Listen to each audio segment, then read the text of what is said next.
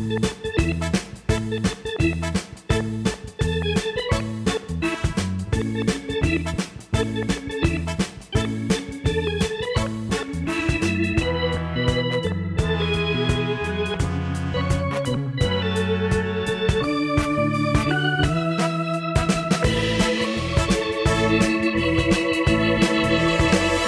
and welcome to the True Blue LA podcast. I'm Jacob Birch in the druvels of is that a word, of December?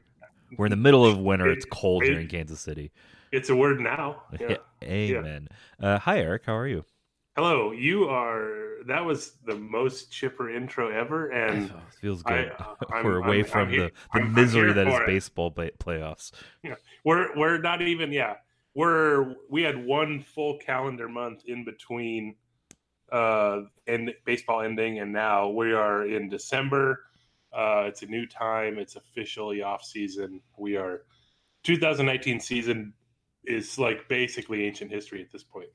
I would love for you to look up the last time the Dodger season ended on a win. So it had to be, they had to not make the playoffs, and they had to have won the last game. Off the top of my head, it's 2011. Okay, we'll go with that. That was the last time I was happy, this happy, but today's going to be happy. I sound happy. Not only are we that far removed from losing baseball, you and I are drafting the team of the decade, the team of the tens, We're drafting players that may or may not have played on the 2011 team. Spoiler alert, it was actually 2012. Okay. They ended that year with a win and did not make the playoffs. They missed by 2 games. Hooray. It's probably some players that played on that team. Yeah, yes, for sure. They beat the Giants that day, so they ended their season by beating the Giants. That's like the most Dodger way possible. Yeah. Yeah, I'm in. So, yeah. So we're going to be doing that. We're going to talk just a little bit about decade stats in general, the highs and the lows. We've got some questions from Craig. I think you have a Dodger Rewind from us, don't you? I do. That's exciting. We're going to have all that after this. So before we get into a draft mode, get in on a war room, figure out what players we should be taking, I'll get a little bit of news that we should probably cover, including late breaking news as of like a few hours ago, late last night, I think. Yeah, but actually, before the breaking news, do you have Disney Plus? Have you seen Baby Yoda yet? I have. Okay. I do, yeah. Okay, I don't have it, but I'm enjoying all the GIFs and the memes. Baby Yoda, for something I have not watched, is one of the most adorable things I've ever seen. So, yeah, and it's like dominating my headspace right now. So that's kind of where I'm at as we're recording this. Okay, so. Speaking of sage, ancient warrior, Baby Yoda, like this, I don't know, whatever. As adorable as Rich Hill. Yeah, Rich Hill. So currently a free agent.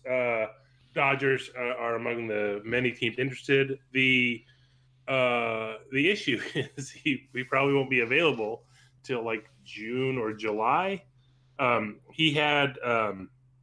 He actually had a surgery in October. It's called primary revision surgery. It's not like a full Tommy John, but I was looking this up, and it's basically like for people who have already had Tommy John surgery, like they go in and like clean up the UCL and the repair they already made, and that sort of thing. He had Tommy John surgery in 2011, so this is way back. And so Rich Hill, this is from J.P. Hornstra in the Orange County Register. He talked to Rich Hill, said this wasn't an option 6 years ago. This guarantees I'll be back. Given where I'm at in my career, how much longer I'd like to play, the percentage of success is upward of 95%. So this was sort of like towards the end of the season, he was like pretty adamant that he wanted to still pitch. So I think, like we talked about, like a return to the Dodgers makes sense, especially because even if, like, let's say he didn't have this surgery, I think the plan would have been probably for him to like get around 20 starts and you just take what you can get, and maybe he's healthy later in the year. And I think that's the same case now. So maybe it's going to be some sort of if they do sign him, sort of a 1 year deal with incentives or something like that. I guess the report is, I think his agent said, told one of the reporters from Boston that I think like 10 teams have called in. So it makes sense. Like, someone you could stash probably signs for a couple million plus incentives. That makes sense. But yeah, so that's sort of where we're at with Rich Hill at this point. Other news came, like I mentioned, late last night, early this morning, involves Scott Alexander. This would have been a much better Baby Yoda transition for me because I was going to help you out, but I didn't know which you were going to. No, so you're right. It's my fault. I messed that up. So today's the tender deadline, and there's nothing more tender than Baby Yoda. So there we are. Yeah. So it's mostly for like arbitration eligible folks, like for instance, like Justin Turner was in 2013, after 2013, when the Mets said, you know what, we don't like this guy, we're going to non-tender him and make him a free agent, and then he ended up somewhere else. I forgot where. I stopped following. The Dodgers have 12 arbitration eligible folks, and these things sort of work. The whole system is sort of designed to where the two sides sort of have their own ideas of what they're worth, and then they sort of meet in the middle. And it usually doesn't really work until like deadlines are in play. And usually the deadline is like in January, which is the actual date to exchange figures. And that's more of a hard deadline. The Dodgers have a rule of, trial and go or trial and file. So if a player files for arbitration, they cease negotiations, and then they will go to a hearing. The Dodgers haven't gone to a hearing since I actually forgot this was one of those things that was like an easy fact every year. I think it's 2007. It was Joe Beimel. And like Friedman was like 5-0 in arbitration cases in Tampa, but he hasn't gone in a long time either. So generally these get deals done. This is more of a softer deadline, sort of more toward the fringe players in arbitration, I will say. So like Scott Alexander had surgery himself last year.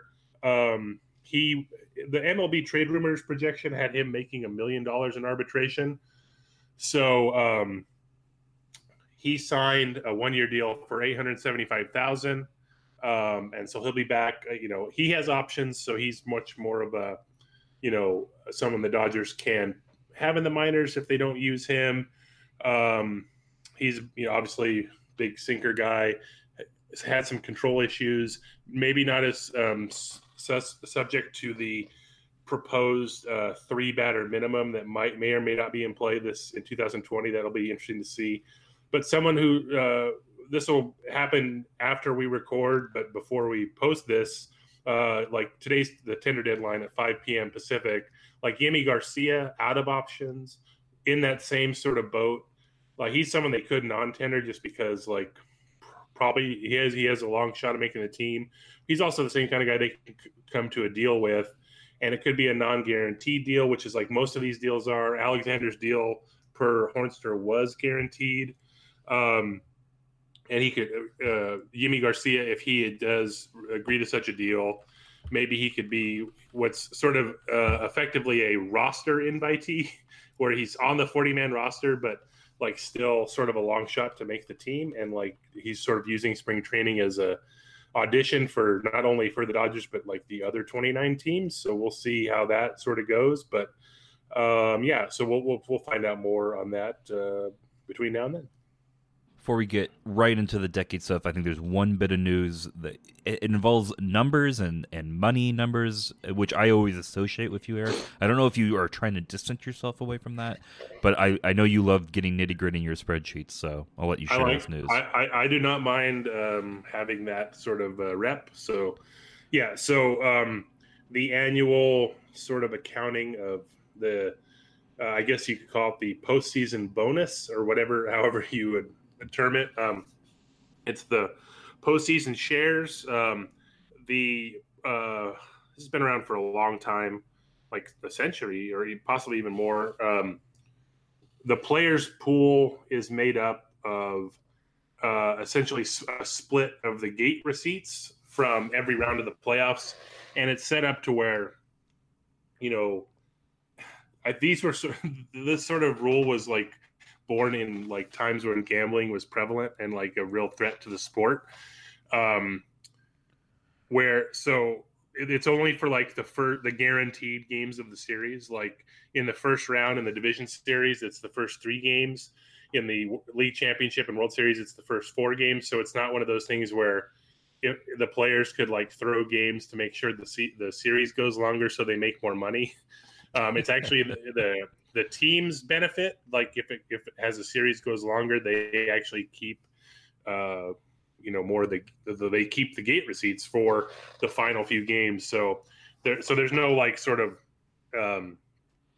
foul play or whatever. But so the total players pool this year it's the 3rd highest ever, but down 9% from last year. This sort of goes hand in hand. That's more of a baseball interest thing. Like I do wonder. Obviously this is like very small potatoes, but like having the Dodgers in the World Series, to have half the games in the last 2 World Series in a 55,000 seat stadium as opposed to like in the 40s, that probably plays a small role in it because the World Series is the highest valued ticket. So that probably played a little bit into it. But anyway, the further you go, the more you get.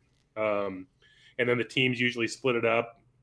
They generally vote like who gets a full share. Some people get a partial share in it. It's not just players. It's like clubhouse attendance, some I don't know. I think team PR people even get in there, or just generally like people who help out the players a lot. And the players vote on it, so it's up to them. But the Dodgers share this year, a full share was $32,427. So, in a sport where like the minimum salary it was $555,000, it's one thing to like, okay, on its surface, like that's like to me that's an amazing amount of money, right? Like, right to you and I, that's a significant amount of money. To like a major leaguer, maybe not, but I think some of the younger players. Like, look, Max Muncy hasn't really made anything in the majors. Like, he's played 2 full seasons now as a major leaguer. So, like, that's good. But, like, that's like a pretty good bonus, right, for, like, someone like that. But it was even better the previous 2 years because in 2018, the Dodgers players share was $262,000. The year before it was $259,000, just shy of $260,000. So, you look at it this year, like the World Series loser this year was the Astros, and they got $256,000, so it's just slightly down. The Nationals for winning it got $382,000 per player or per full share. I was looking at this, so the Dodgers from 2016 to 19 under Roberts, one LCS trip, one LCS loss, 2 World Series losses, and then this year the first round loss. But that's 3 deep runs in the playoffs in 4 years. And the total like full share for players who were on like all 4 teams who got full shares, $677,918. Not a bad sort of extra bonus, as it were, to play in October. So like if you're like someone who's making like near the minimum in those 4 years, or maybe 3 of the 4 years, you're basically making like a whole another year's salary by making the playoffs in all those years. So good for them. All right. Ready to talk about the last 10 years? Yes. You know what's remarkable? You and I have recorded podcasts for most of these years. Yeah. I always forget how early we started this. Like, I think we talked about this before. It's like, it's still shocking. I vaguely remember like literally recording with you in 2013. And I know it probably started even before then. But like, man, that's a long time ago. Like, it's just like it's so long ago. Dr. Pepperberger, forever ago. Oh my God! Earlier episodes. Was that Sports Bar? It was the Sports Bar in Phoenix. Yeah. Oh, that's beautiful. Yep. Well, we're gonna have to go back on this knowledge because you sent me the top 100 position players and top 100 pitching players for the decade, sorted by WAR, just to kind of refresh our memory. And man, once you get past like even 15 names, you're getting into some really like, ooh, man, I don't remember that name, or like I remember that, but I can't believe they're that high up on this list. So and we kind of talked about this. I don't remember how much of this was on the air last podcast, but when we sort of talked about Bellinger and how he ranked in the decade, like the decade for the Dodgers is basically, for the most part, split in half. You basically have a group that was there for the first half, and then a group that was there for the second half, and then like Kershaw and Kenley were there for the whole time. Yeah, it's sort of the Mattingly years and the Roberts years with a little intermingling. Yeah. And like even like Andre Ethier was technically active for 8 years of the 10, but like his last 2 were like not. He was injured till September, so but that's basically like he's like a 6-year guy, and then like Matt Kemp was obviously he was first 5 years of the decade, then traded and back for 1. So like there's all the and then like the new group with like Seager and Bellinger and now Jock Peterson and like all the it's just funny like to see sort of the split like just when you're looking at these and you're like man it's pretty crazy. So we're going to draft the team, and we're going to kind of go over how we're going to do that first. But I think you wanted to sum up the decade in general, just how the team ranked amongst the other teams of the decade, but also the Dodgers sort of and their franchise history. Yeah, so so just looking at it, like this decade, I mean, look, first we got to get the important thing out of the way. It's missing something. It's a really right. The Dodgers like did not like win a championship. So what? Like that said, like so that's obviously the huge caveat with all this. But then as we know, we've talked about this before. Like the decade is much more than like there's obviously a regular season. That's a huge sort of barometer of success too. So the Dodgers during the decade of the 2010s, they won 919 games. So 92 wins a year. That's like very good for any extended period of time, especially for a decade. That's second in MLB during the decade. I believe the Yankees were first. They had 7 playoff appearances. It was the last 7 years they won the division. That was tied with the Yankees. The Yankees won 4 divisions, 3 wild cards. The Dodgers were the only team with 7 division championships during the decade. They were third in playoff wins.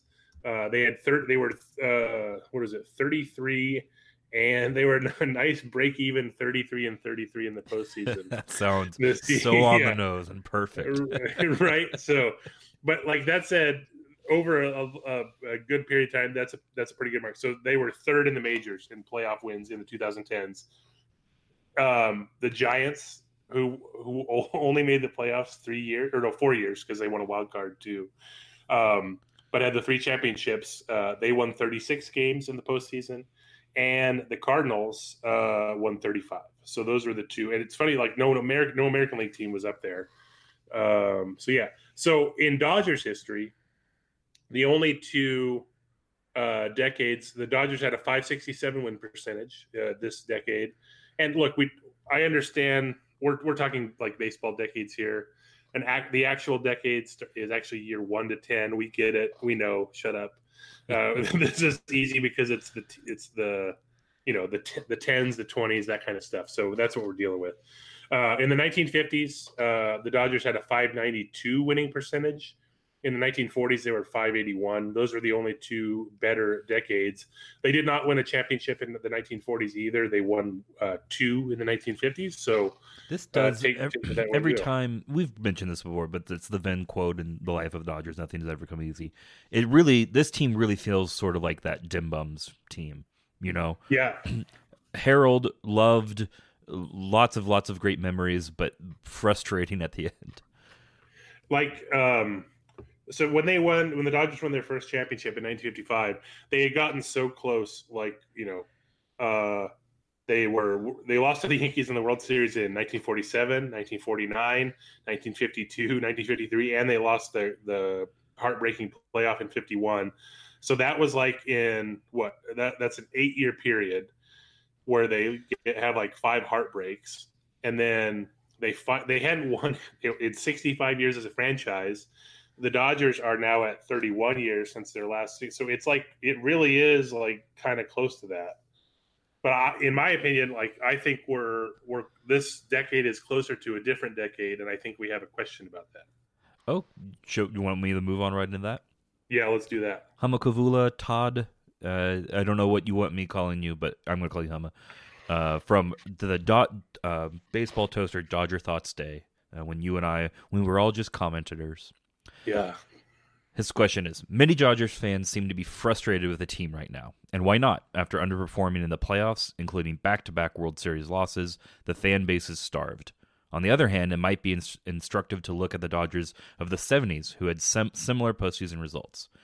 Now, 40 years later, how do you think about the 1970s teams? As great, memorable teams that never quite got there, or underperformers who didn't step up in the biggest moments? And then follow-up question is, what do you think the legacy of the 10 Dodgers will be in 2059? Yeah, so this was a really good question, and I guess I never thought about this. So in hindsight, we look now at like the 70s Dodgers as like a very good team. They had like, some great players. They had the infield, and then it was all like culminated because they ended up winning the championship in 1981. So like I think like that's going to determine. Yep, I agree. After the fact. So like, but if you look at it like the 70s, it's like a really good comp. Like the 70s Dodgers win percentage was .565, and obviously different time. They won 910 games, so they averaged 91 wins a year as opposed to 92. And it was just a different playoff format. Only the divisions got in, no wild cards. So a little bit different. They did only make the playoffs 3 times. They also were up against the Big Red Machine that decade, but held their own. But they got to the World Series in all 3 of those years. So like, it's a pretty like good comp. Also, like they Tommy Lasorda took over as manager from like Walter Alston. First 2 years gets to the World Series, they lose both. Just Dave Robertson, his second and third year, got to the World Series, lost both. And like they lost to the same team, and they beat the same team in 81, so that added a little bit to it. So like the Dodgers don't necessarily have that, but like if they could just break through and win a championship in one of the next 2 years, that's how you sort of validate what they've done. Not that it necessarily needs that, but it kind of does. It's funny because like, I don't know, like the current CBA expires at the end of the 2021 season. And like the owners and the players seem to be at odds more so than any time, like since the wiping out the World Series baseball strike of 94. So like, if you look at this, like if there is like a baseball strike, like to start the like 2022 season, and maybe that's like an abbreviated season or something. What if the Dodgers win the championship that year to just complete the full comp, and like they're basically like following the 70s rubric to a T. So maybe that's what they do. So maybe next 2 years just lay low, compete, but maybe don't win. But then 2022 we have a strike. Say it wipes out a third of the season or a fourth of the season. The Dodgers win their 120 game schedule. They win the West, and then they actually break through and get to the World Series and win it. And then we'll look back and go, oh yeah, they made like 3 World Series in 6 years or whatever it is. It is funny how just one flips the script. It's just how complete. All it takes is one. You can be a loser all the rest of the time, and that's what you'll be remembered as. Right. Well, then, but also it brings up the point too of like, if people like, no one like goes back and looks at like the, well, let's say like the 2018 Brewers, right? Like they got to Game 7 of the NLCS. People think of the Dodgers more as losers in 2018 than the Brewers, and they beat the Brewers. So like, like if you get to the World Series and lose, that's like the worst thing you could do from a perception standpoint. And like, whereas it's actually like a great accomplishment. And then like just compared to this year, right? Like they lost in the first round, completely different offseason, or postseason too. But like, it really colors how the season when they won 106 games. But then if you look at it, like, so you just tack on that one championship, then you're like, wow. So this team, this is like their 3rd World Series in X amount of years. They won 100 games at least twice, including 106 one year. This was a really good team for a good period of time. And then, but yeah, like you said, you need that at least like one championship to like sort of justify. Yeah, and maybe it's something like one every 6 or 7 years is what you need. Thinking about the Braves team, I think that the Braves team in the 90s is sort of still kind of thought of as a, man, they should have won more, but still not to the level. They're not the Buffalo Bills, right? Which is the consummate, like, is this where the Dodgers are headed comparison if we kind of go to all sports, and hopefully not. Right, and then if you look to, like, they had their championship. They were up 2-0 on the Yankees in '96. They almost won 2 in a row. And then, but like, look at the team they beat in '95 to win the championship, the Indians. Like, the Indians won like 5 straight divisions. They were excellent. They won 100 games in the shortened strike season. They were so good, and like, they didn't win a championship. The Mariners were so good. They didn't win. They're not thought of. They're much more of like a. What like, went the Mariners wrong? didn't even get to the World The Series. Mariners, especially, what went wrong in that season? Like, how did you not win? You were so good. So, like, that's where you're sort of headed if you don't like complete the mission, I guess, as it were. All right, we're going to do this draft. We're going to take a quick break. We're going to explain how it goes, and I think you have a long list of stats for us after the first pick. We'll be back after this. Hey, it's Kaylee Cuoco for Priceline. Ready to go to your happy place for a happy price? Well, why didn't you say so? Just download the Priceline app right now and save up to 60% on hotels. So whether it's Cousin Kevin's Kazoo Concert in Kansas City, go Kevin, or Becky's Bachelorette Bash in Bermuda, you never have to miss a trip ever again. So download the Priceline app today. Your savings are waiting. Go to your happy place for a happy price. Go to your happy price, Priceline. Okay, here we are. You and I each get a decade team. We can't pick the same player. We're going to fill... It's not going to be a full 25-man roster. Well, some of these players, it really feels like we should get to split them up, like pitcher and catcher superstar Russell Martin. But how it works is we're going to draft, I think, 4 starters, 2 relievers, 1 bench player, and then a starter at every offensive position. And then we're going to kind of compare notes. Some of these are really, we were looking at this ahead of time. Some of these, it's really easy who 1 and 2 are. Some of them, I have no idea who you're going to pick whatsoever. And others, you really want to get that first guy because it gets a little shallow after that. Yeah. All right. Anything you wanted to add to that? No. All right. How we're going to figure out who goes first. So I've got a pack. This is the 1992 Heritage Series. And I just want you to tell me if the player I pick is a pitcher or a catcher. Okay. Got it. Catcher. No, a pitcher or a position player. Sorry, I said catcher, so this is my bad. All right, so I'll go position player. That's how I get you. Sorry, it's a left fielder. You said catcher. Idiot. Yeah. Bip Roberts. All right. So you get to go first. And I think I know who you're going to take. Do I get to go now? Oh, you get a pick. You get a pick. I guess you get the option. I will go first. And I will take Sean Figgins. No, yeah, I will take Mr. Clayton Kershaw. What? Yeah, not close. How much he leads the Dodgers in decade war.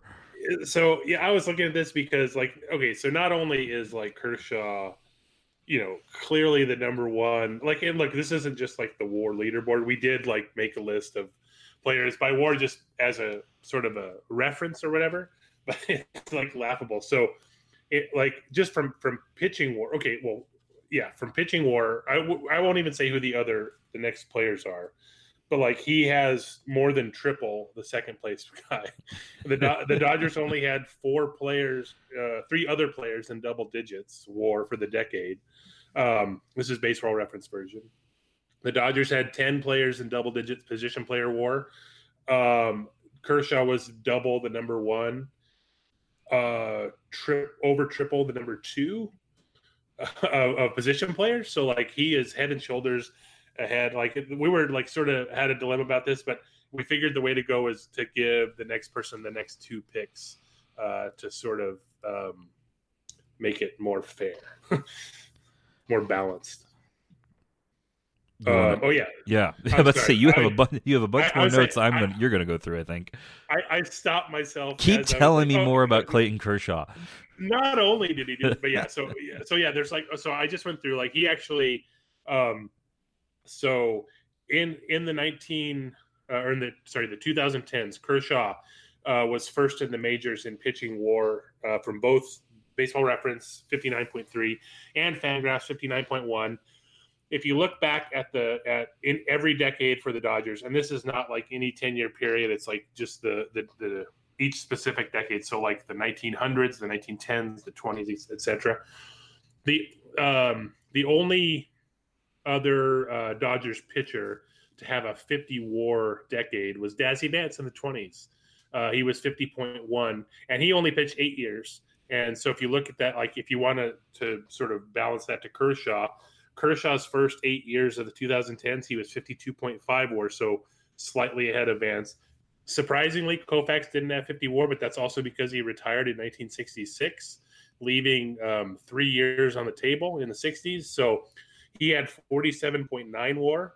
So in his 7 years in the 60s, Kershaw in his first 7 years of the 2010s had 47.7. So we've grown up the last decade hearing all the comparisons between Koufax and Kershaw. They're left-handed. They're legendary. They've each won 3 Cy Youngs. Koufax has won some championships. Kershaw has not. But that's just another way they're sort of linked. Their performance is really great. There's other pitchers. It's happened 8 times.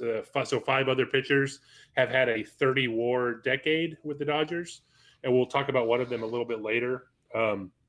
But just in terms of in the majors in the 2010s, Kershaw was first in ERA, 231, first in ERA plus, 164, first in Cy Youngs, tied with Scherzer with 3, first in complete games, 25, first in shutouts, 15. He was second in FIP, 264. I don't know if you're staring at the show notes right now, but okay, damn. So, okay, I was going to ask you. I would not have guessed. Okay, easiest trivia question ever. So it's Jose Fernandez, who sadly passed away, obviously, but he had 76 starts, and he was 244. So FIP.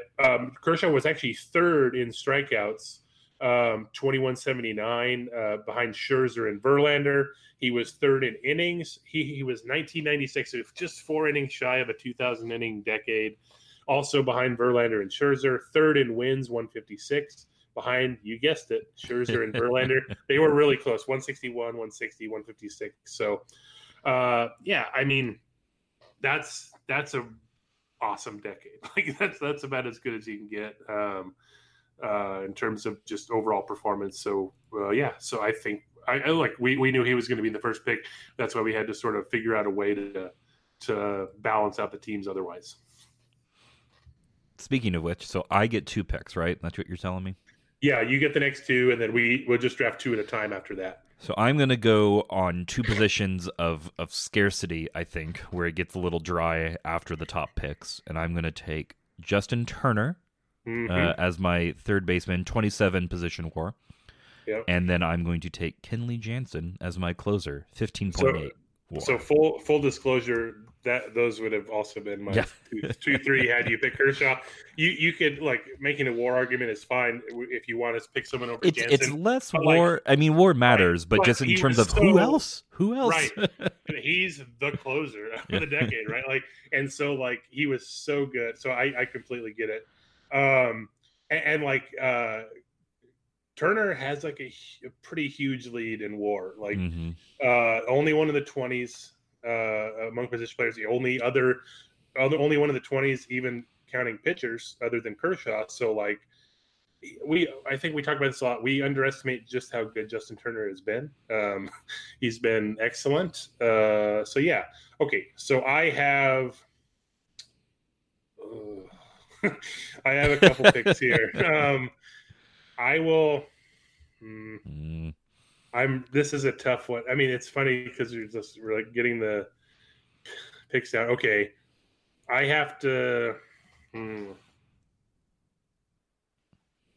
gonna go. Man, this is tough. I'm thinking. I'm stalling. I noticed. You know what? I'm gonna go Seager Bellinger. Okay. I don't blame you. I was wait, no, I need to ask, what position are you taking Cody Bellinger at? Oh, good question. Well, actually, let's just to give ourselves the flexibility. Like, we. Oh, you're gonna slot them later? That's not fair. Well, but I mean, like, it just depends who. Yeah. You know what I mean? Like, That's fair. Yeah. So yeah. Well, I'm entering him in our table as first base for now. Sure. But like, I mean, look, I should just put him in the outfield, but like, just because he played there more. But it is interesting that he's played there more. He's shown how much value you can get as an outfielder. He's arguably more valuable there, but I still think of him as a first baseman just because that's how he came up. Not only it's how he came up, I think the thing that was said most about him is like, hey, this kid can hit, and he's going to be a Gold Glove at first base. That was the pitch about him when he was a prospect. He won a gold. His Gold Glove is in the outfield. His Silver Slugger's in the outfield. His MVP was the season where he played more in the outfield. You're right. It's the same thing. Like in his career, but he has actually played slightly more in the outfield, but it's only like 200 inning difference. So, that's for now. I'm listing him as a first baseman, but we'll see how the draft goes. All right, it's back to me. I am going to take someone I would not confuse with an outfielder and take Adrian Gonzalez, who we just lost about 2 minutes of recording to because I butchered typing Gonzalez. Because I'm trying to record here, Eric. I gotta type quick. You're multitasking. I don't blame you, but it was still hilarious. Yeah. He did play some outfield with the Red Sox. So a little bit. Yeah, but not as a Dodger. That man was slow. And just to make sure we have this on tape, your other pick? Zach Greinke. Makes sense. I was waiting to pounce on Greinke had you not picked him, but you smartly picked him. Before I took my time before I looked at the war sheet because I wanted to like come up with my names organically, and he was who I came up with. I'm like, man, it's so interesting that a guy that was not with the team that long, but I couldn't think of anyone else that would come close, and it was cool to see War back me up on that. This is another thing here. When to go after certain positions, I guess. I'm gonna stick in the outfield, which will lead you to believe that I will probably keep Bellinger at first base. I'm gonna go Matt Kemp and Yasiel Puig. Okay, Puig was definitely next up on my want list. Yeah, and like this is like a lot of this is emotional. For Kemp, because look, he was in the decline phase for the better part of the decade, but he had the iconic 2011 season is in the decade, an all-star as a return player in 2018. I wanted to pick in like. And you almost can't tell the story of the 2010 Dodgers without Yasiel Puig, like good and bad. Those are my two picks there. So I'm gonna go, and this you and I were talking. You came up with a list of 100 games at a position to come up with sort of loose positional eligibility. Yeah, and I'm breaking trend here because my second baseman is Muncy. Okay, no, that's totally fine. Because I remember looking because I was just trying to figure out a cutoff, right? Like just to like list some names, just so we had make sure everyone's. And Muncy is top 10 in WAR on the Dodgers with his 2 years. That's incredible, 2 years, right? And exactly one of the better stories of the decade. And look, he's with the Dodgers, he's played 83 games a second, so you're fine. I think you're fine. And based on who knows what they're going to do this offseason, but with like every sort of Dodger rumor involving them, like either looking after like Rendon, probably not likely, or like Josh Donaldson, maybe more likely. It involves like Justin Turner moving to first, which means Max Muncy is going to play a lot of second. So you're just thinking along with that. So I'm on board with him at second. You're totally fine. Next up, I have actual positions I could put this player at, but I think I would be remiss if I did not put him as my utility player, Chris Taylor. Yeah, I mean that's kind of perfect for him. He was like, yeah, I'm with you on that. That's a good call. And just to keep our listeners in the loop, that's Muncy's 10th on position war, and Chris Taylor's 8th. Yeah. So we're doing a good job here of just chopping off the main players.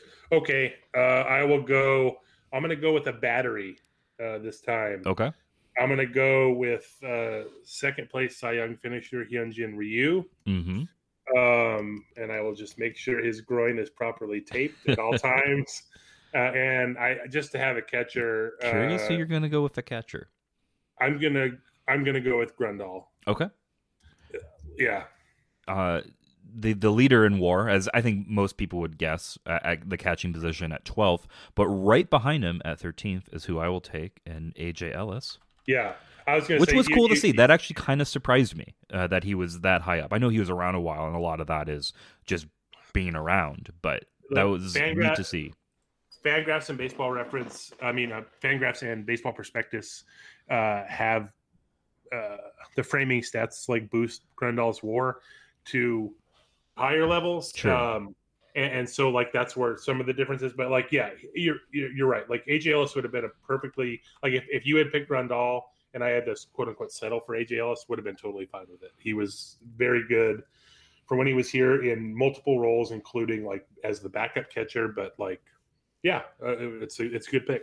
I'm going to force you to not take one of the early teen outfielders, sort of stable outfielders. I'm going to take Andre Ethier as my first outfielder. Yep, a Dodger lifer was sort of in that same vein with Kemp, but he was. There was the rumor for years that he was going to get traded away, Ethier, but he ended up staying and Kemp got traded. So like, yeah, he was very, very good, and that's a solid pick. Okay, back to me. I need to start filling some stuff here, but let's just make sure we get. Man,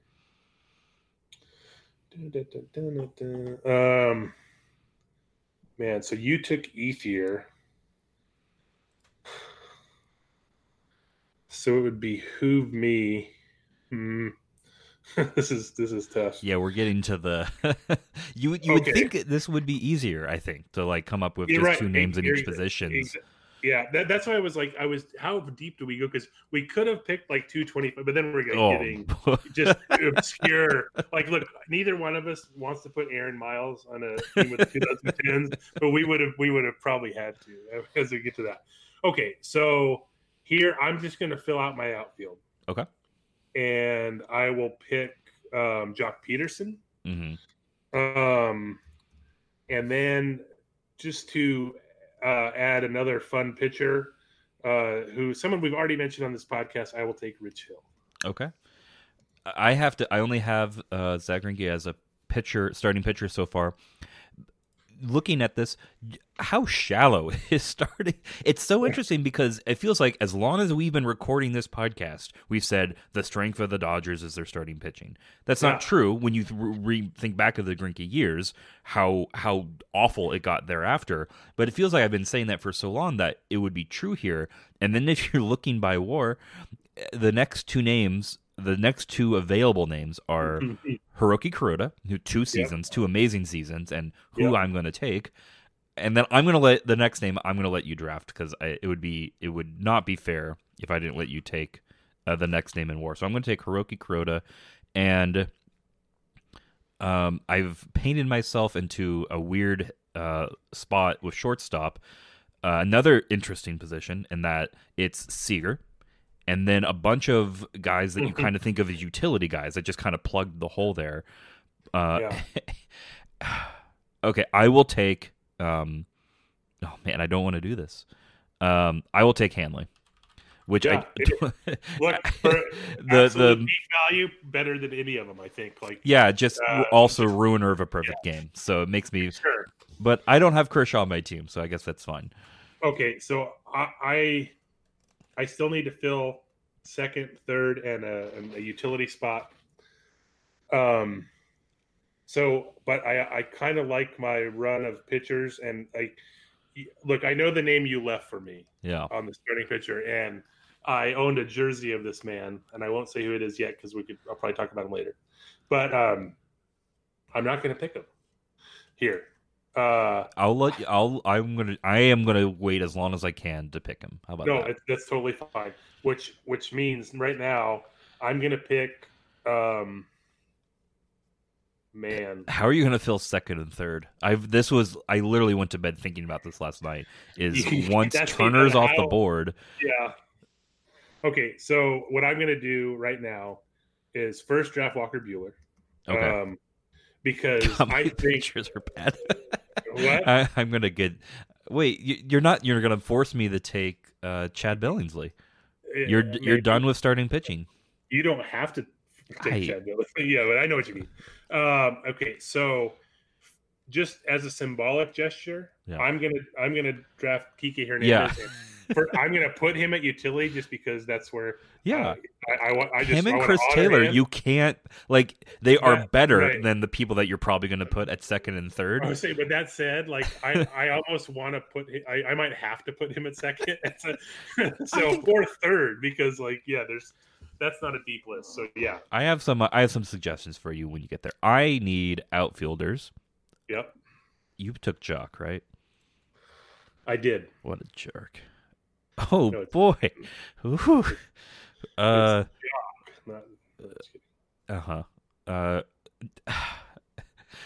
Give people an idea. Scott Van Slyke is the next up on Outfield right? War, who I guess I take. He had a very iconic moment in St. Louis.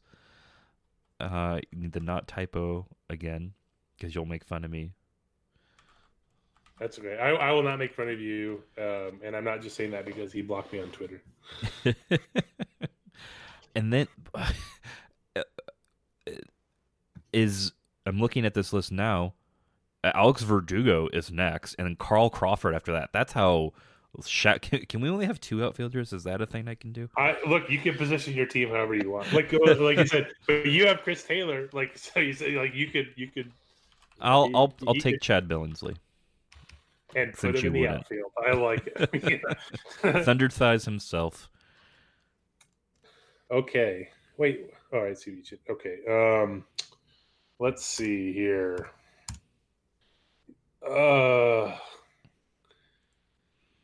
It's just gonna be a sign. I thought this would be. I did not think outfielder would get that shallow that quick. Right. And a lot of that is the fact that we think of Chris Taylor and Kike Hernandez as the utility players, super Honestly, flexible. Yeah. But at the same time, you need to put someone competent in the outfield. Yeah. Wow. Okay. Man. This is where it gets. So difficult. third base, I have a name for you. I got some ideas. No, I think third is easier than you're stressing about. I think it's Juan Uribe. Look, okay. I'll just say this: I will pick him because he was definitely going to be one of my two picks here. So yeah. I'm going to right now place him at third. Now my question is: do I go for a second baseman or a reliever? And I was trying to set up a joke where I was taking a long time to pick because I know who's coming. The reliever I'm picking first is Pedro Baez. Yep, absolutely. Yeah. My only decision there was do I pick Baez now or do I go Uribe and a second baseman or Uribe and another utility guy? And I didn't lead with this, but I think it should be obvious that while it is lining up so far kind of on WAR, I'm picking more for who I iconically think of at that position. and who I remember and have the most memories of this decade. WAR conveniently translates to that because either the person was around a really long time, and so they've kind of added 0.1, 0.5, 0.1 kind of over months of the season, or they had one or two really, really memorable years, and that's what's going to generate memories as well. And Pedro Baez definitely belongs there. One, really, really good, had also kind of bad in certain moments, but also gave us plenty time pitching to just generate really funny tweets. Definitely one of the pitchers of the Dodger Twitter generation. He pitched the last 6 years. He's second to Kenley in games relieved and relief innings. And look, he just straight has a 131 ERA plus. So base level, very competent reliever, and he's been around forever. So I think that's why I got to take him. I was really happy. The next name that I came up with was the name that I came up with before I looked at the WAR list, and I was really happy to see it reflect in WAR, which is JP Howell. I think nice. he flamed out a little bit and had kind of petered out and didn't have a very good end to his Dodger career. But I just remember they had that 2.5 year stretch where he was just solid. He was the other guy you could always rely on after Kenley. I was I was hoping to be able to take him late, and then, but also because, and my rationale was going to be because he would be the best fighter on the team because he famously threw Turner Ward over the dugout rail when Turner Ward was on the Diamondbacks in that brawl in 2013. He JP Howell was ready to go at the drop of a hat. One of the coolest guys. So I am now trying to stall to find another outfielder. Do you have any thoughts here? Who would you take in this position? Okay. This is tough. So unless I'm missing a name, because as I mentioned, the next up, right. The next up in terms of pure outfielder and WAR is Alex Verdugo, and that just feels weird. Yeah, if I, man, see, I the first name I thought of was Carl Crawford, but his time was relatively short and obviously injury plagued. But I guess in 2013, I think he ended up really good. Mm-hmm. But that's a tough bar, man, to that's tough. So you are, wait, do we just talk? Oh, you actually already did take Vince Lake. I see. I did, yeah. Wow. We're already past that. I it's just from a I know we're not necessarily building a team. We sort of are, but I think you should take Verdugo just to play center. But but no, but I don't know. If you now it's just which one moved you the most? Because now it's relatively short. Verdugo is really only the equivalent of a full season, but he's been parts of 3 seasons. Crawford was the equivalent of 2 seasons. Andrew Tolles was the equivalent of a half season, but also sort of memorable.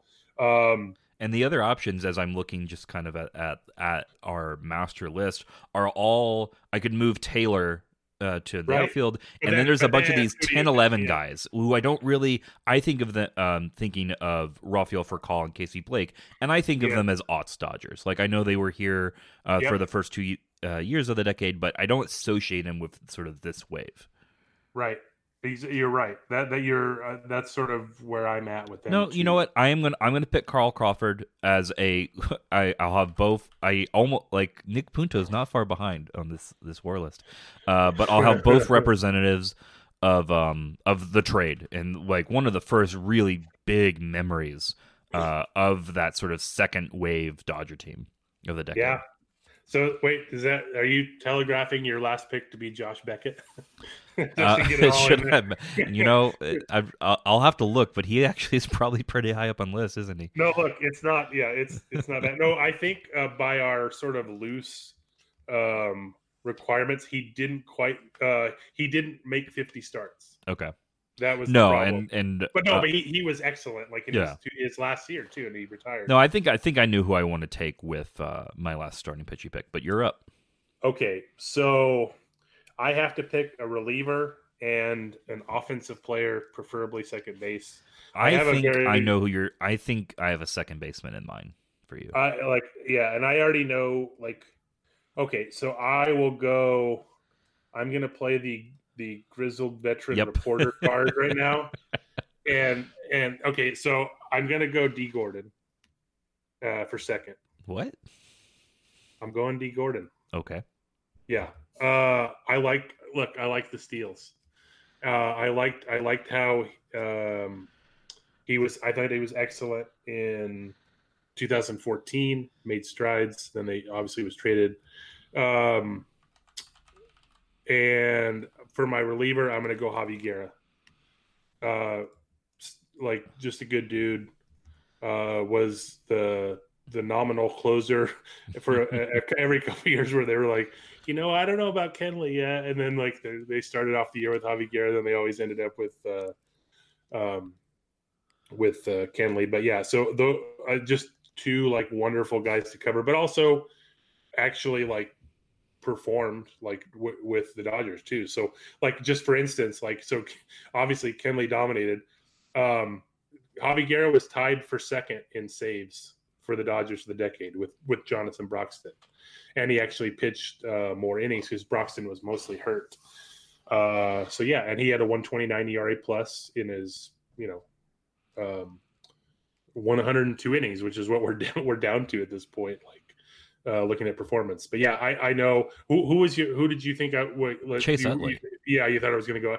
Look, like that would have been a fine pick, but I just think like it would have been a fine pick. I don't have any problem with that, but I just. When I do really enjoy a guy who steals a crap load of bases, even if the rest of his game has flaws, like there's a spot for that. So yeah, I sort of like that, and plus he was really good defensively at second.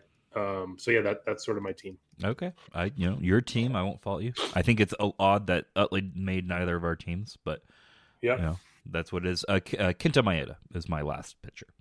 Very solid.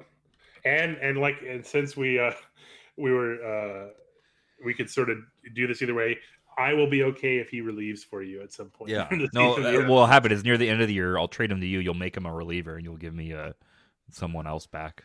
We were talking about this, and like, had we gone a certain level of depth, like Ross Stripling would have qualified. I think had we sort of loosened the requirements a little bit. Same with Julio Urias, like starter reliever, that sort of thing. The other, just to peel behind the curtain. Oh yeah, Gordon also qualifies at shortstop if I wanted to do that, but I have Seager, so it's fine.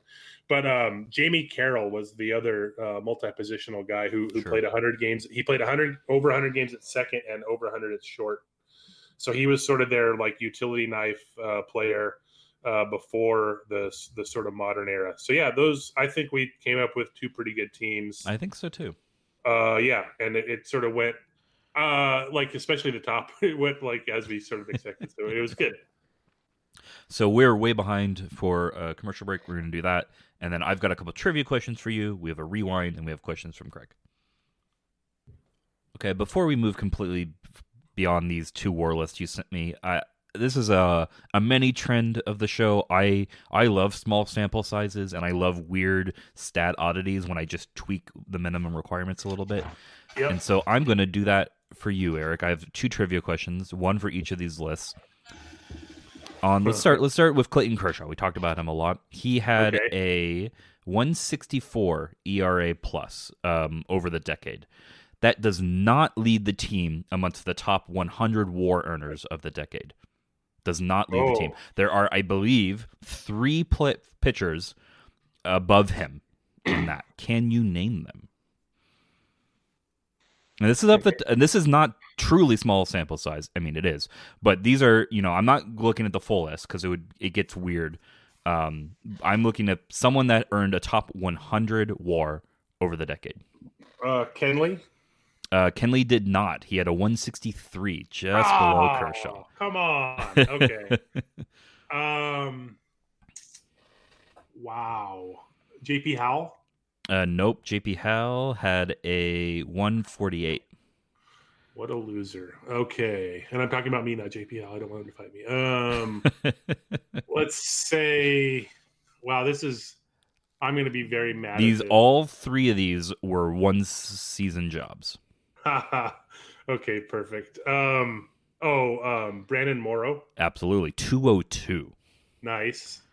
Not the lead in ERA plus. The two remaining names both were this year.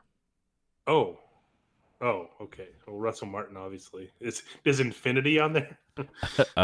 No, so what's interesting is I don't think they actually list ERA plus for position players pitching because his is just a blank. So maybe it is Infinity. I don't know. So let's say it's 4. Okay. So there is actually one other name of, and it was not this year. Good Lord. I shouldn't count that. He has a 0 WAR. Okay, so players above a 0 WAR. How about that? I'm not counting Daniel Corsino, who had a 191 ERA plus. Okay, and then, so there was another person from 2019. There are 2. Oh man, and one from 2014. I apologize. Good Lord. Josh Beckett wasn't that high that year. Nope. 2014. I'm trying to think of. So 2 from this year, 1 from 2014. So thin that year in the bullpen, they stuck with Kershaw so long in the NLDS. It was actually a start. Really, 1 game start. Okay, then this is going to be really tough. Okay, I'm trying to think about this year though. Yes, you know these 2 names. I should. Adam Kolarek. 5.52 ERA plus. And then he's sort of okay. Go for your gut. No, it's not because that's wrong. Okay. I don't like. Player did not make the postseason roster. Right. Much to my chagrin. So my gut was Dylan Floro, but I thought he flamed out. Casey Sadler. There you go. And in 2014, Red Patterson. Oh, that's perfect. 197. What a perfect name. All right. That's perfect. We'll do this next one quick. Of the top 100 players of hitting WAR, and we'll get you an idea of this, we're really going down to like 76, I think. Nope, excuse me, 79. 4 or 5 of them, I have to recheck one of them, have an OPS of 1 or higher. Can you name them?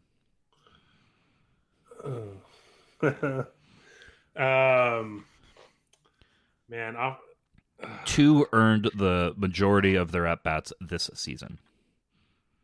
And it's 4, I believe. And I guess Kenley Jansen wouldn't be on here? Correct. He's 944 OPS for Kenley. What a loser.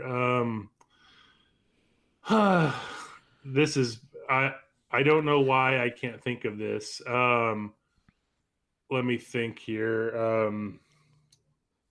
Very limited. Dun, dun, dun. One of these players just was legitimately very, very good this year. Period. Yeah. Okay. And this is okay in total, though, right? Yes. Okay. Will Smith? Nope. Didn't make it. Yeah, I'm man. This is terrible. I'm drawing a blank on like everything. I don't know why I can't think of this. So, a quick hint: if there's ever a small sample size hitting question, one of the answers is always Dennis Santana. Sure, I remember that double. The leader, as far as I can tell, in OPS for the Dodgers in the decade at 3 is Jin Hui Sao. Nice, perfect. Edwin Rios 1.010. Okay, that's a weird way to say it, but okay.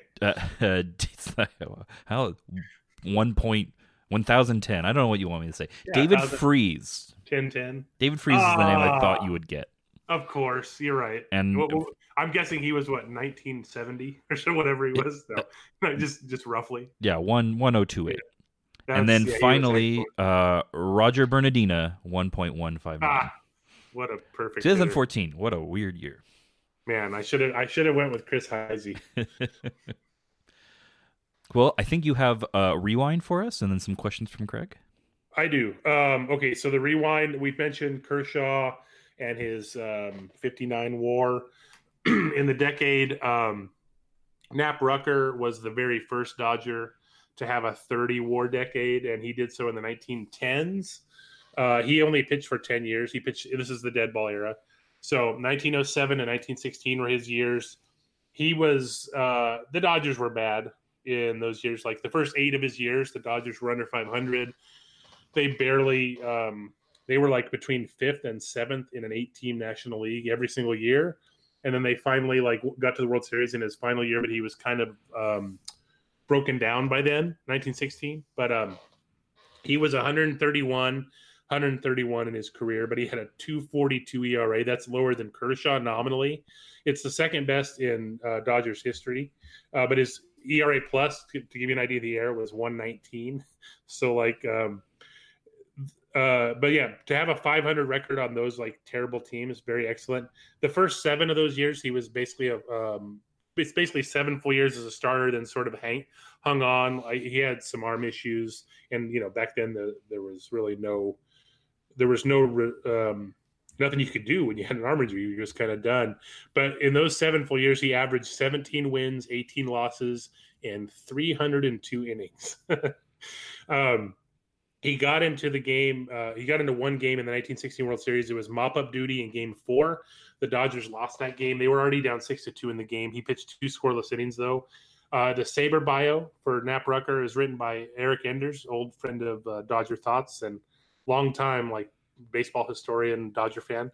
The quote he got from he included in the Saber bio, Charles Ebbets. In 1915, he said, "I would give a great deal of money to have my club in a World Series." Ebbets was the owner. They named Ebbets Field after him. Ebbets says, "If only for the honor, it would bring Rucker. I will always regard him as one of the great men the game has produced, greatest in every way." 1910, Rucker led the National League in starts, 39 complete games, 27 innings, batters faced, and hits allowed because he was out there so long.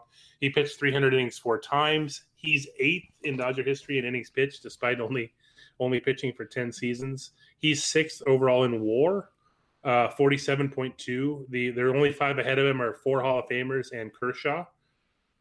He was the first to have a 30 WAR decade, first Dodger. He won 22 games in 1911. That was the Dodgers record in Brooklyn for a left-handed pitcher.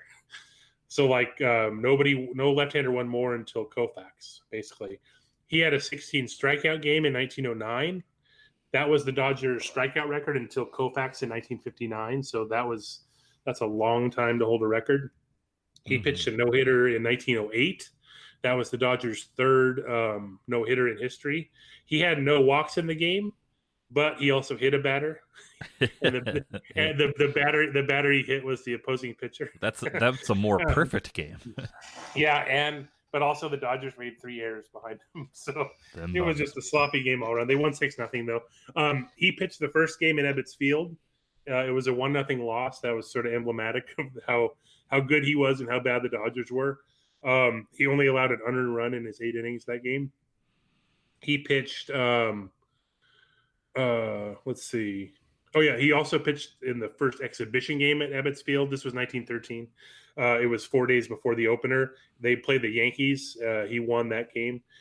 He was from Georgia. He scouted the South for 20 years, roughly, give or take, after his playing days were over. And among the players I believe his I can't remember if this was Saber bio or his baseball reference wiki. But he found Dazzy Vance, a Hall of Famer, among other things, Al Lopez, and Hugh Casey as a scout. So he was, one of those baseball lifer type guys. And so that's Knapp Rucker. I love it. I've really appreciated you bringing this in as someone, as we know, who kind of whose history memory gets a little hazy when you get before the time I was alive. I love hearing about these old Dodgers. Yeah. Thanks, buddy. Oh, we have some time for questions from Craig. This may be the longest episode of the decade, so we'll get through these kind of quick.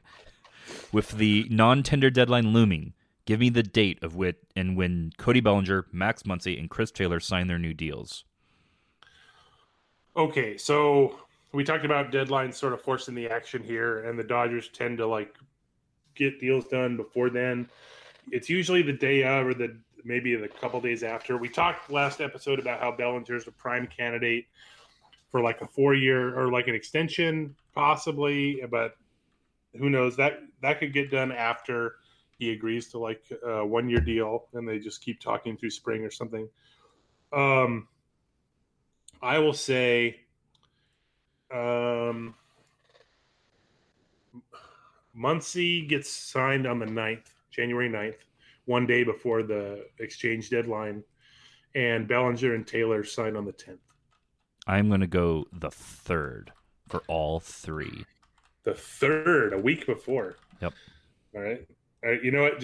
You remind. Okay, you're adding this. Okay, so I do think we noted this last week. We've done these bets forever and ever and ever, and we never kept track. Yeah. Never. We've never done it.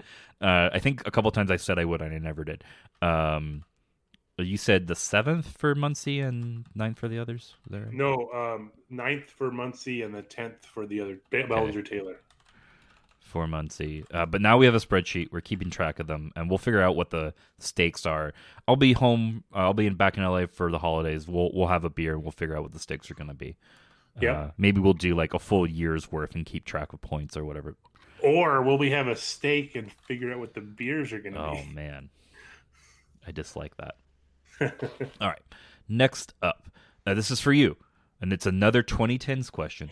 This is where did Mike Trout rank in AL total stats for the decade in runs, hits, triples, and home runs?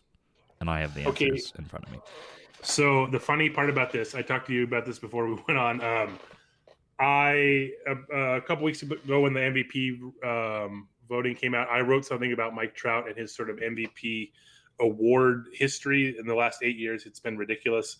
I wrote for SB Nation, and among the things I included in the article were his ranks in the majors since his debut, which was, or I think I just counted since 2012. His basically 8 full seasons.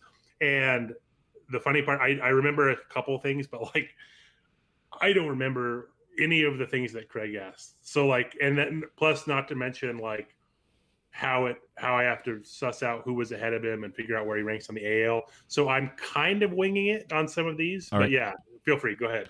Runs. Okay, runs is his he's batted higher in the lineup. Robinson Cano got traded out of the league. So I'm gonna say I think he's first in runs. Correct. You know who second is? Ian Kinsler. Hits. Wow. Yeah, wow. No, that tripped me up. Hits. Okay, so hits, lost a little bit of playing time, a couple years, also walks a ton. So I think he's down the list on this, but since it's American League and not majors, I'm going to say 6th. 10th. Wow, okay. Yeah, I think, again, walking a ton, I think, is probably the big thing there. Yeah. Triples. Offhand, I couldn't tell you how many triples he has. 46. Probably I'll give you that. That's a shocking amount and given that nobody hits triples anymore, I'm going to just say he's 3rd. Correctamundo on the dot. Wow. Brett Gardner first, Austin Jackson was second. I was going to say I would have taken me a long time to guess who's ahead of him. Home runs.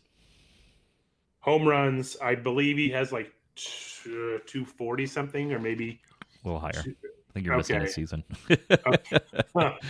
It is 8 seasons. Okay, so I think you may literally be missing a season. 285. Okay, so I know for sure. Oh, it's 285. Holy shit. Okay. Yeah. Okay, so it took the hour and a half mark for you to hit. Okay. Explicit. We got there though. Okay, so I think he's 3rd. You are correct. Because if I remember right, it's Nelson Cruz and Edwin Encarnacion ahead of him. Dead on. Yeah. You remember your round trippers. And I think Giancarlo Stanton is the only one in between him. don't. I only have AL numbers, so I couldn't tell you. I hear you. Yeah.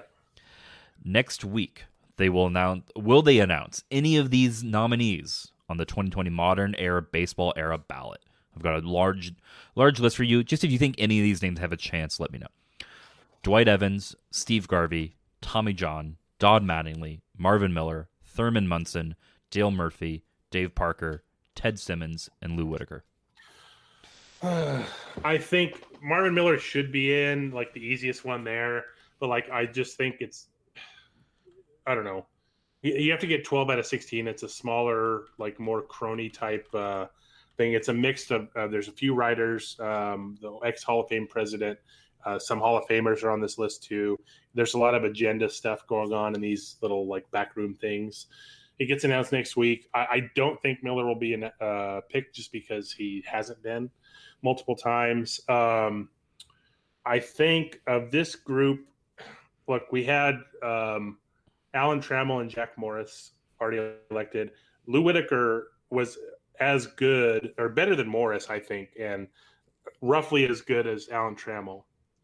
A great combo, and, like, shamefully off the ballot, Hall of Fame writers ballot after 1 year. He got like 2-point-something%, I think, and he was off just terrible. So will that get corrected now?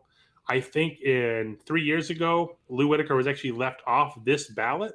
So I think it's a hard thing to say that he's going to jump from not being considered to all of a sudden having the support to get the 12 votes. So he's out. Man, who do they pick? Like, I don't know. Who do they really pick here?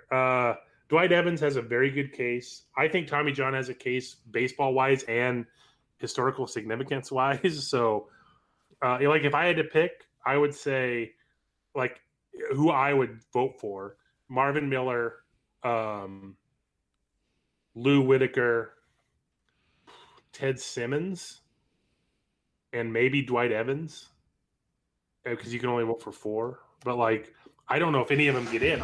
Let's say I don't remember what any of the voting was the 3 years ago when these last folks were up. So this is just a total guess on my part, but I'm gonna guess. I'll just say Lou Whitaker. I don't know. Who knows? It's a total guess. This is obviously a question for Jay Jaffe. This is his bread and butter. I mean, look, and go to Fangraphs. He's like written up everything on this. And I have not read all of them, but it's when I get to one, they're some of my favorite reads. And the one I did get to, and he makes the case for, is Thurman Munson. So sure. he's the name I think should be in there. An old teacher of mine is a huge Yankees fan of that era, who I think he has that sort of Pee Wee Reese era where, like, maybe numbers wise you're just a little short, but it's because he died.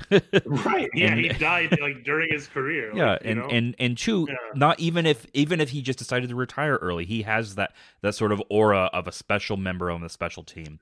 MVP, multiple World Series winner, like, noted, like, leader of a chaotic, and like, I think that allows, like, that can't. You can make the argument that shouldn't have been enough to get Pee Wee Reese into the Hall of Fame, but Reese had the longevity and, like, actual performance too. Yeah, exactly. And I think you're right. I think it's certainly enough to get Thurman over the bar. So, but also, like, Kirby Puckett got the benefit of, like, getting an injury shortened career, and, like, Munson was way better than Puckett. I think, just off the top of my head, like, he was better than Puckett, I think. Different positions, obviously. Right. Also, all-time facial hair, Baseball Hall of Fame. So that alone, Thurman Munson. Oh, yeah, for sure. Especially, like, got away with that on the Yankees. That's worth something. I noticed on Sunday evening when I walked past the same store window display, both going and coming back from dinner, that I heard Nat King Cole's version of the Christmas song each time, so that led me to believe that it's on a continuous loop 24 hours a day. My request: pick 2 holiday-themed songs, any genre, that you could hear more than twice a day through Christmas. What's not on this list? Wonderful Christmas Time. That's the one that played it was like a 5-song list, and that was one of them when I worked at a mall, and it was I just cringed every time it came on. Simply Hey. Okay, so look, I'm gonna go total cliche, and I'm a bastard for doing this, but it's the Bruce Springsteen Santa Claus is Coming to Town. I literally listened to that today once already. I'm going to listen to it again today just so I can get it twice, just to fulfill Craig's requirement. We have to pick two. Okay. There's like a lot of good Christmas songs. But how many of these do you want to hear over and over again? Or I guess twice a day. Do you want to pick one first and let me think? Sure. So this is where this is actually very much up my alley because I used to maintain when Rdio was a streaming music service and try to maintain it on Spotify, but I've been behind a Christmas playlist. So I can't count it because it's not technically a song, and I don't think of this. I think of this as an album. But you have the Charlie Brown Christmas album, which I basically do listen to on repeat during the Christmas season. I don't know if I could pick one song off of that, maybe Greensleeves, but I don't know. But if I had to go songs, my two favorite Christmas songs, and they're both kind of indie pop rock hits, not hits, but they were made. Rilo Kiley has a song called Xmas Cake, and fitting for this, they're both food related. The -5 have a song called Your Christmas Whiskey. Nice. I think I'm gonna go traditional. Like, as much as I almost want to say the Bing Crosby White Christmas, because it's so like iconic, but it's also like a little bit stuffy. Like if you want to go, I'm gonna go. It's still very old, but also kind of cool. I'm gonna go Blue Christmas by Elvis. All right. No, acceptable. I'm going to note this. I think the other song that gets brought up, other than Wonderful Christmas Time, of sort of the ad nauseum effect of this season, is Mariah Carey's All I Want for Christmas Is You. There are worse songs to be played ad nauseum. That's a good song. Yeah. Like, and then also, and I'd be remiss if I didn't mention Last Christmas. Sure, because that's a fun song too. Last question. Last question. As we may know, Eric, Craig is in Paris this week, so his food question is about breakfast pastry, but not the donut, the croissant. Uh-huh. Do you remember, he first wants to know, do you remember the first time you had a croissant? And no, I don't. I cannot say I do. Like I almost want to say it's Burger King, but I don't think that's true. It's the most dominant. Mine was probably like a Pillsbury popping in the oven thing. Like I'm sure. I don't know if we actually. Yeah, like I think Pillsbury, like technically they those just are call croissant rolls. Crescent rolls, but like because they're like, well, we don't know. Yeah, the French are gonna get really mad. Yeah, they had freedom rolls or no, I don't know. Yeah, I can't remember. Like there had to be a certain time where maybe it was like a store-bought collection of pastries, sure, or something. So maybe that's it, but like I don't know if I associated it with anything other than like. Yeah, for me, like, I probably just thought it was the same thing as the Pillsbury thing because I was, an uneducated 10-year-old or something. Yeah. But anyways, and the croissant sandwich is solid. The final question: rank the following croissants: plain, savory, cheese counts as savory, and sweet like a chocolate croissant. Well, like I am a huge proponent of like if I had to pick a breakfast pastry, and I guess does pastry like count like any like toasted thing or like a bagel? That doesn't count. I as don't a pastry, think so. No. Okay, because I would say cheese Danish is probably my go-to pastry, and so I would rank savory first. And I can't say I've had a chocolate croissant. Oh, your list is going to change. Like I would imagine it's very good. It's very good. I think for now, I would imagine it's better than plain, so I'm picking it second and then plain. But like I don't know if I would want a plain croissant other than to like surround it with meat. Like I would make it the bread for a breakfast sandwich. But yeah, I think for me it's cheese or savory the whole way. Chocolate, savory, plain. Although I do like plain one with just a little bit of butter and jam. So yep, done. Yay! Whew, that was a long one. Yeah, so the federal meetings, the winter meetings will be completed by the time we record next, which will be before Christmas. And the market's moving a little faster this time. Yeah. Actually, as we're recording, Mike Moustakas, multiple reports, 4 years, $64 million with the Reds. Ooh. So things are getting a little interesting. Yeah, and the Padres traded for Jerickson Profar from the A's, so they've been sort of wheeling and dealing. Oh, and they signed Drew Pomeranz too last week. So yeah, if anything breaking happens with the Dodgers, you and I might try to record earlier. Otherwise, we'll be back in a couple of weeks. We may take an extra week off over the holidays just because I'll be traveling, we'll be busy, but we might have a bonus episode. We'll see. By the way, we'll talk to you at least in 2 weeks. Yeah, thanks for listening, everybody.